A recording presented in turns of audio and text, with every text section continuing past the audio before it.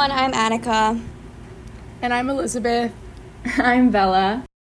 And welcome to our mid-season finale. Thank you guys so much for tuning in this far and for supporting us all the way through. So today we will be talking about sexual assault specifically on college campuses. Yeah. Sorry. No, go ahead. Start us off. We first wanted to introduce this with a case that even I remember from back in high school, which was the Stanford swimmer Brock Turner, who had sexually assaulted an intoxicated woman behind a dumpster. And there was a lot of outrage because when he had gone to trial, his sentence was particularly light. It was only 6 months. But not only that, but how he was able to get out of jail after only 3 months. And they said that it was because he had no prior criminal record. Now, unfortunately, this isn't uncommon. Little to no jail time or prison is among college athletes convicted of first-time sexual offenses. In fact, CNN had found 52 cases of NCAA Division I athletes investigated by police for allegations of sexual violence, and only 13 of those 52 cases had actually resulted in prison or jail time. So it's obviously a major injustice to sexual assault victims, and there have been too many times where these cases have sort of been brushed under the rug, or even when these assaulters are arrested, they don't receive the appropriate sentences.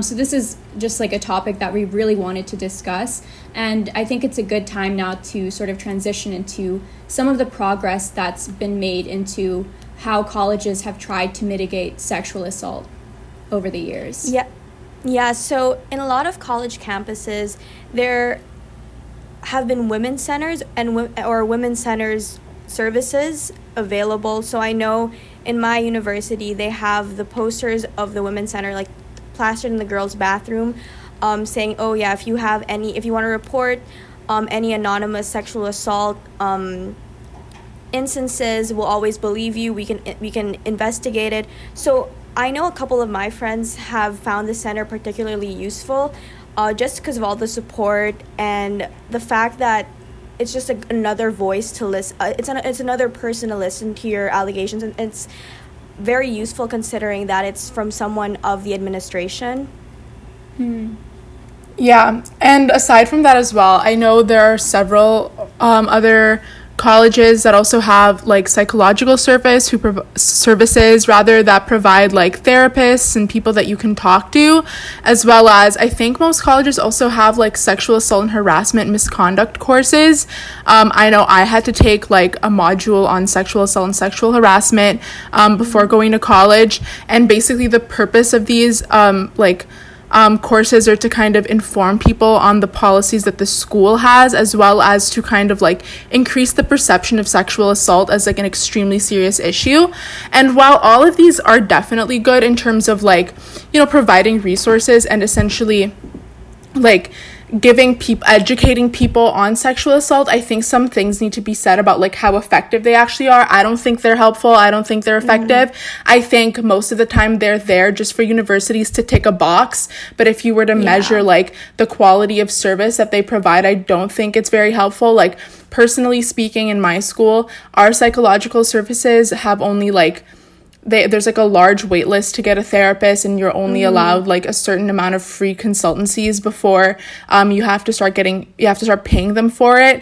And I mean, the courses in general, I feel they're good in terms of educating people on sexual assault, but I don't think they do anything to prevent sexual assault, because all they do is just it's just a way, I feel for universities to pass on the burden from them to us by saying because we educated you, don't sexually assault people, but that's not the case. So I mean, there are stuff, but I don't think that they're particularly useful in terms of prevention. Yeah, but more important than that, I think we should look at the organizations that put people at risk for sexual assault on campus, specifically Greek Life. So just starting with a quick anecdote. So a fraternity, Phi Kappa Tau, at the Georgia Institute of Technology issued an email, I think 2 years ago, to its pledges titled "Luring Your Rape Bait." And in the conclusion it said, the 7 E's of hooking up: encounter, engage, escalate, erection, excavate, ejaculate, and expunge. Send them out of your room and on their way out when you are finished. So just looking more closely at the statistics we have, frat brothers are 3 times likely more to rape women, sorority girls are 74% more likely to experience rape, and 1 out of 5 women on campus are going to be raped. So just to have a little disclaimer here, this excludes all the traditionally African American frats, the gender inclusive frats, and the multicultural frats. Since they're not as threatening as those populated by mostly white, economically entitled students. And I'm not saying that just because you're a frat, you're a bad person. I mean, some of the best group of guys I've met on campus are in frats, but it's important to say that Greek life, the whole system, is inherently flawed, because if you look at it, I mean, I'm not sure how it works in Georgetown, but at Duke, like, there's so many steep dues for members to separate, like, economic classes on campus. And for parties, I mean, fraternities set up space to provide the drinks, and the girls are invited, but there's not a clue on what they actually do provide. And Panhellenic law also states that girls can't do the same. So it's kind of a gender bias in that. Yeah, I mean, Georgetown,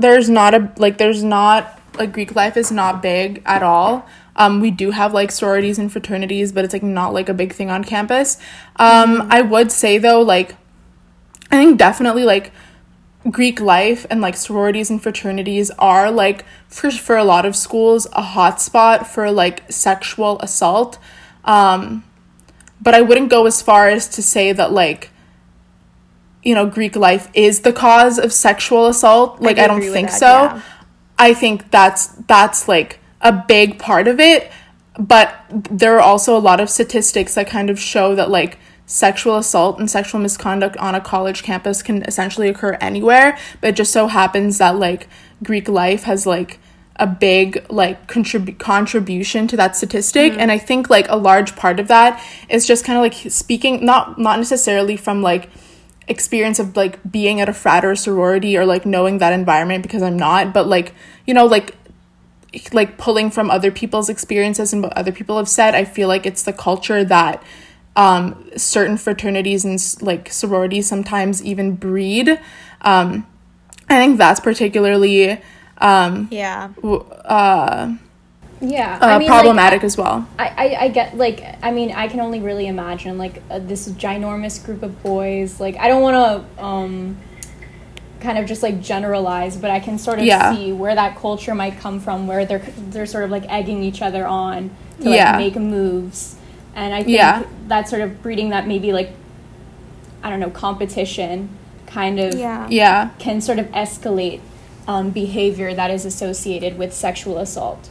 Yeah, and I've heard stories also from more southern schools and where Greek life is more prevalent, that for Rush, I know that sometimes the brothers will have, like, a list of girls they have to, like, hook up with from different sororities to fulfill their part of Rush. So that in itself just shows that the system that Greek life can sometimes breed can be very toxic. Yeah, I think Greek life also just breeds, like, rape culture in general. Like, a large part of, like, rape culture in college campuses, like, I feel like stems from Greek life and, like, from those practices that you were just saying. But I think connecting it more back to kind of, like, the idea of sexual assault. I know, Annika, you were saying that, like, how sororities and fraternities kind of, like, infiltrate the adjudication process. Like, how, like, the existence of Greek life and, like, if you are sexually assaulted by, let's say, a member of a fraternity or a sorority even, how, like, sometimes going through the, like, judicial process and kind of, like, the process of, like, accusing someone and that whole, like, legal process, I guess, can be infiltrated by, like, members of, like, Greek life. Yeah, because obviously, like, if a fraternity has a good social standing with another sorority, like, vice versa, like, the brothers and, like, both groups will kind of will become allies in the sense that they'll defend both organizations, even if a brother or a sister is a victim or a perpetrator of sexual assault. So just looking more closely at the role that gender plays on, you know, the whole sexual assault like all the sexual assault instances on campus. Like I remember my uncle, I think it was like the first week of campus, and he was like, "Oh, congrats! Like you're in college now. Here are 4 rape whistles, 4 Kubotan knives. Carry them around with you when you go out. And here's a pack. Here's like a can of mace spray." So yeah, it's just kind of unfair that the burden's often put on women because it's almost not expected, but like as we look at the statistics, like more often than not, the victims are women in these cases. No, yeah, I get what you mean, where it's like, it's on women to, like, protect themselves. Like, the responsibility is for women to not dress provocatively, for women to, like, carry pepper spray, for women to carry, like, a rape whistle, for women to not be, like, quote-unquote asking for it, when, like, really, like, the issue is, like, just don't, like, sexually assault someone, or, like, don't, like, sexually harass someone, like, you know what I mean? Like, that should be more of, like, a given than for a woman to have to carry, like, all these, like, weapons for self-defense and to change themselves. I get it, but I also think, yeah? No, I just remember Elizabeth and I, our moms we had to take Krav Maga classes for self-defense. Yeah! I just remember that.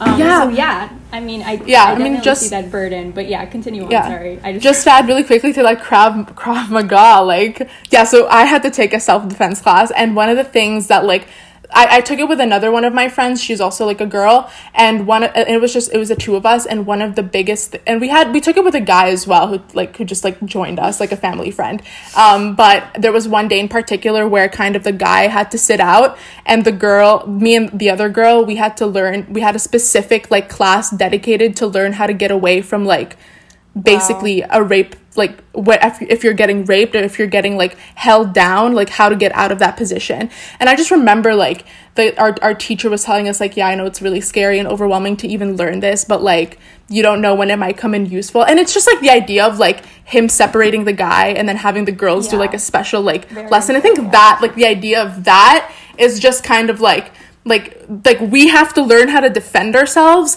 because of how, like, that is such a threat to us. Like, it's also that thing that people were saying, like, women are the only people who are scared to walk home alone at night and who always look behind their shoulder. And that's so true. But I just thought that was an interesting thing to, like, point out with the Krav Maga. Yeah, I also had to learn if I was being tackled by a guy what to do. And it's obviously, like, I don't regret taking those classes because I'm better informed, but it's just the whole entire notion, what you're saying, the whole notion that we have to do this in order to feel safer in the environments that we will be in when we're alone. That's just a really scary thought. But, while it is a predominantly bigger issue for women, I think it's also just important to emphasize that sexual assault can happen to anybody, any gender. Yeah. And, when I was doing research for this episode, I was searching, like, quote unquote, like, men sexually assaulted in universities. And I swear, like, unless I'm just, like, an awful researcher, the majority of the articles that came up were not about men being sexually assaulted, but men sexually assaulting instead. And I don't think that's, like, a reflection of it necessarily being a bigger problem for women. I just think that it hardly gets talked about or recognized for men, and, like, no doubt, like, there are bad guys out there, like, for sure, but I think because of this, like, constant antagonizing of men, like, men who do get sexually assaulted or abused, they go unrecognized and they go more silent. And I think there definitely, like, is this double standard for sure. Like, if a girl at a party throws herself at a guy, it's deemed as, like, fine or excusable, or, like, oh, she's just, like, really drunk. But if, like, a guy threw himself onto a girl, it becomes a much more different story.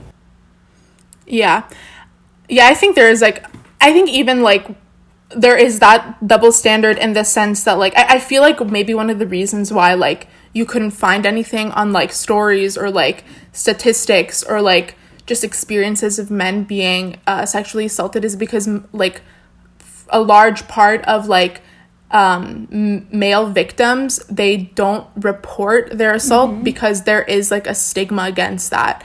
And I think that's not getting recognized nearly as much as it should be, because that's also an issue, and that's often, like what you were saying, like, I'm not gonna lie, like, the numbers do show that women are more likely to be affected by this, but that doesn't mean men aren't affected. But I think because women are more affected by this, there's this narrative that just immediately antagonizes men. And yeah, like you said, there are bad people out there, but there are also people who, and men who are victims of this, and they shouldn't go under the radar as well. And they should, like, I feel like that's definitely something that should be normalized, because, you know, they need just as much support as, like, anybody else. Yeah. But I mean, it's I don't even want to, like, stick to, like, women and men, but also, like, transgender sexual assault cases and LGBTQ+. Like, that is, I was doing my research, and I found this report that found that 19% of LGBTQ+ students were victims of sexual assault or misconduct last year, compared with 17% of female students and 4.4% of male students. So from the study, at least, it had showed me, or it had showed that more students that are sexually assaulted, they come from the demographic of being LGBTQ+. And I think that also is like, alongside the notion of men being sexually assaulted and how that's brushed under the rug, I think that that is the same notion for LGBTQ+ students as well. I think so too. I think as well, I feel like it's like the discussion of that is starting to get a little bit more normalized, and a little bit more like, I guess, like, society in general are starting to put more, like, importance and emphasis on transgender and LGBTQ+ victims and instances of assaults against that community. But again, I also don't think it's nearly as much as needed. I feel like sometimes there's a tendency for the discussion of sexual assault to turn into like a gender thing, in a sense. Like, people start, like, splitting groups up by gender, when, like, again, like we were saying before, like, sexual assault can happen to anybody regardless of your gender. Obviously, like, the frequency at which it affects certain groups is different, but it can happen to literally anyone. And I think, like, there should be a way for us to, like, approach this issue that's, like, I guess, more, like, open to, like, different gender identities that are affected by sexual assault. But yeah, I think this is a good transition now to talk about Title IX and the controversy following Title IX, like, as of late, especially with the Betsy DeVos revisions that went into effect on August 14th. But for those of you guys who don't know, Title IX it basically says, quote unquote, no person in the United States shall, on the basis of sex, be excluded from participation in, be denied the benefits of, or be subjected to discrimination under any education program or activity receiving federal financial assistance. And in the 80s, it was determined that sexual harassment and sexual misconduct is a form of sex discrimination. So what you'll often find in college campuses is that they'll have a Title IX office with a Title IX coordinator, and those people will usually handle cases and episodes of sexual assault and sexual misconduct. And that's kind of like, Title IX basically informs the process in which universities and even schools in general should approach these issues, especially if they are federally funded. So I'm just going to go a little bit into kind of like the developments of Title IX in college campuses. So in the Obama administration, they were really big on, like, enforcing Title IX and enforcing, like, colleges and universities that were federally funded to have, like, to basically hold, like, it increased accountability for universities to really take the investigation of sexual harassment and sexual misconduct more seriously. And it held them accountable for episodes that they knew about or, quote unquote, reasonably should have known about. So basically, it basically made sexual assault on college campus, like, a big deal. Like, during the Obama administration, that was his big thing. And again, it basically, provided a lot of resources and support for victims, but that was one of the things that the Obama administration was criticized for. Like, there were some critics who said that, like, because of the Obama administration's approach to Title IX, it led to schools feeling pressured to side with the accusers, and people felt that the process of adjudication in this sense wasn't, like, fair, quote unquote fair, because they were giving more support and more, like, leeway, or I guess more, like, weight on the accusers rather than the accused. And I think it is, like, not that I agree with this at all, or like that criticism, but there was like apparently people saying that during this period of time, 2011 to 2014, where there were a lot of cases brought against universities for like wrongful judgment that were won by students who were accused of sexually assaulting someone. So that was like a big issue, basically. So that kind of like is the premise for the revisions that were made earlier this year. So basically, the revisions that were made this year essentially did like a full 180 and decided to essentially give more protection to the accused, because people felt that there was too much given to the accusers or the victims. So basically what's happening now with the like with this new Title IX policy revision is that it's creating a judicial-like process. So it's unnecessarily burdening victims and deepens like the trauma for students by increasing the chance of victims being exposed to their accused assailants.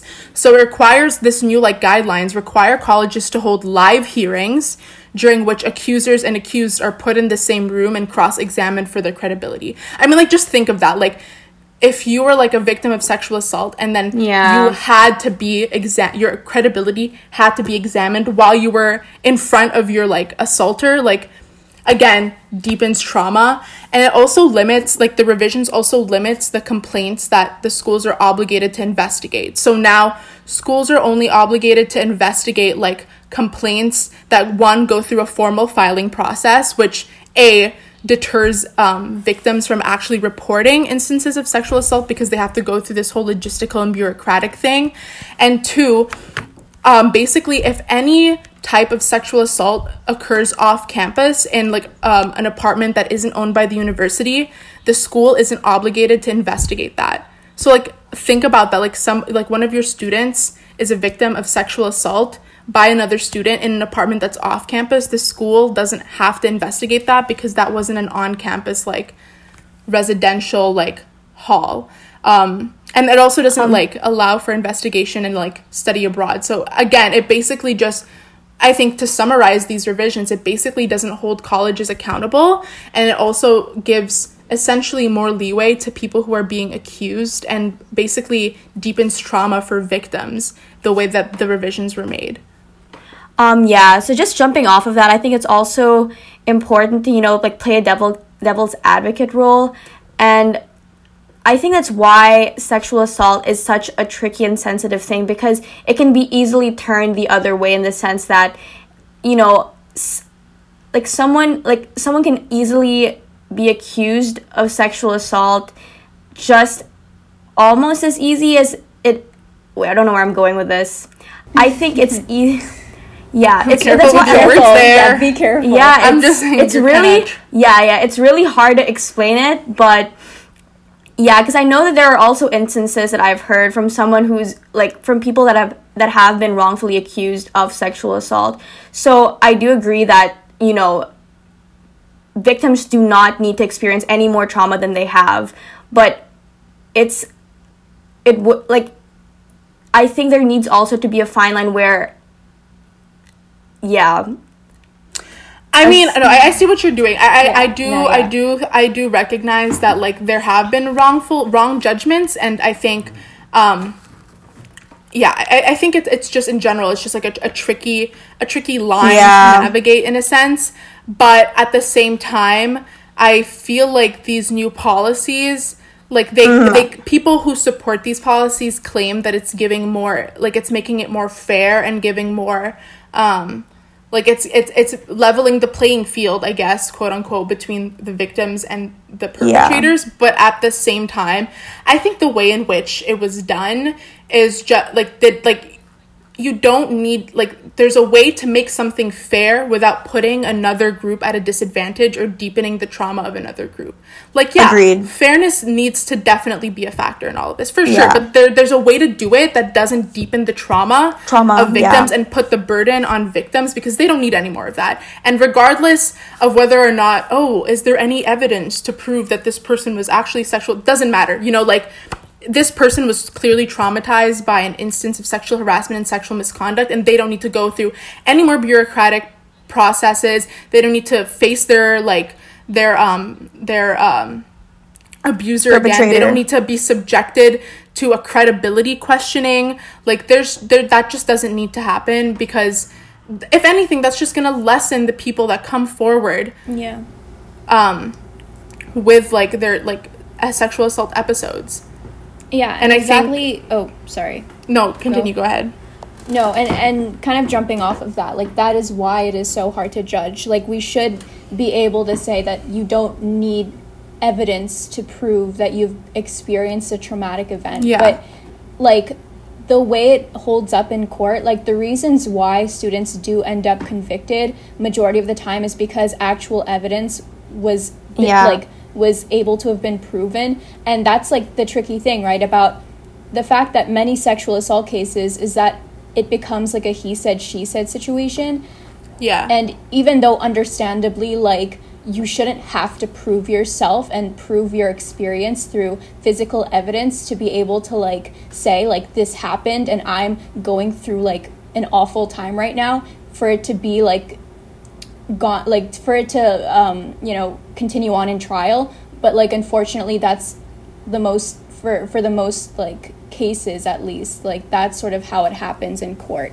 But, like, the Justice Department had put also the percentages of rape and sexual assault cases being reported at or between 20 to 40%, which is, it fluctuates each year. But also, like, kind of what you were saying, right, Elizabeth, like, reporting a sexual assault can be so traumatic. Like, the process of reporting it is invasive when it's like your body is like, it's the scene of the crime, right? And victims who report immediately after assault, they have to undergo apparently this, like, a SANE exam in which, like, nurses have to photograph, like, the victim's body and collect evidence from, like, their genitals, and, like, recounting that sort of experience. It is like recounting the worst moment of your life in front of strangers. And that's like, that's also why, like, dealing with rape culture or sexual assault is not only a tricky situation, but it's also a very sensitive matter. Yeah. I think, just to add on that, like, I was reading something about a title coordinator from a school, I forgot which school, but she was basically saying that, like, these new revisions basically almost, like, change her role. Like, she was like, as a Title IX coordinator, she was like, I'm supposed to be there to provide support for victims, but now I feel like because of these revisions, and because you can only, like, have an investigation if you file a formal complaint and go through all of those bureaucratic, like, stages, like, she feels like, she's like, I feel like I'm, like, a lawyer now, like, trying to, like, just being an administrative person for this victim rather than being, like, an emotional support system for them. So it's extremely hard. Yeah, so now I think it's a good time to wrap everything up. So for those of you that are rising freshmen, just be very wary of the types of groups you're supporting on campus, especially if you're thinking about Russian Greek life. And if you are already a college student, then also just reconsider what your organizations currently stand for, and what are some, and it's always good to brainstorm some ways and put them into action on how you can reform the system if you can. Yeah, and I even think this obviously sexual assault transcends, like, an organizational, like, thing, like, you just know your rights, like, that's just the thing, like, know what you're allowed to have, know what resources are there for you, and if you feel like your school is, like, lackluster with the resources that they're providing, bring that up with, like, admin or whoever is in charge. Know what's available to you, and know that there are people there who are able and can support you whenever you decide to seek it out and whenever you choose to need it. And just kind of, like, it's just always a good topic to kind of, like, be wary of and be aware of, because it is an issue in college campuses. All right, guys, I think that's it. Thank you guys so much for listening to Hollow Hollow. We'll keep you more posted on when our next batch of episodes are coming out. But until then, thank you so much. And stay tuned on our Instagram. Thank you, guys. Yes, we will be posting some resources, so keep an eye out for that. Bye. But bye.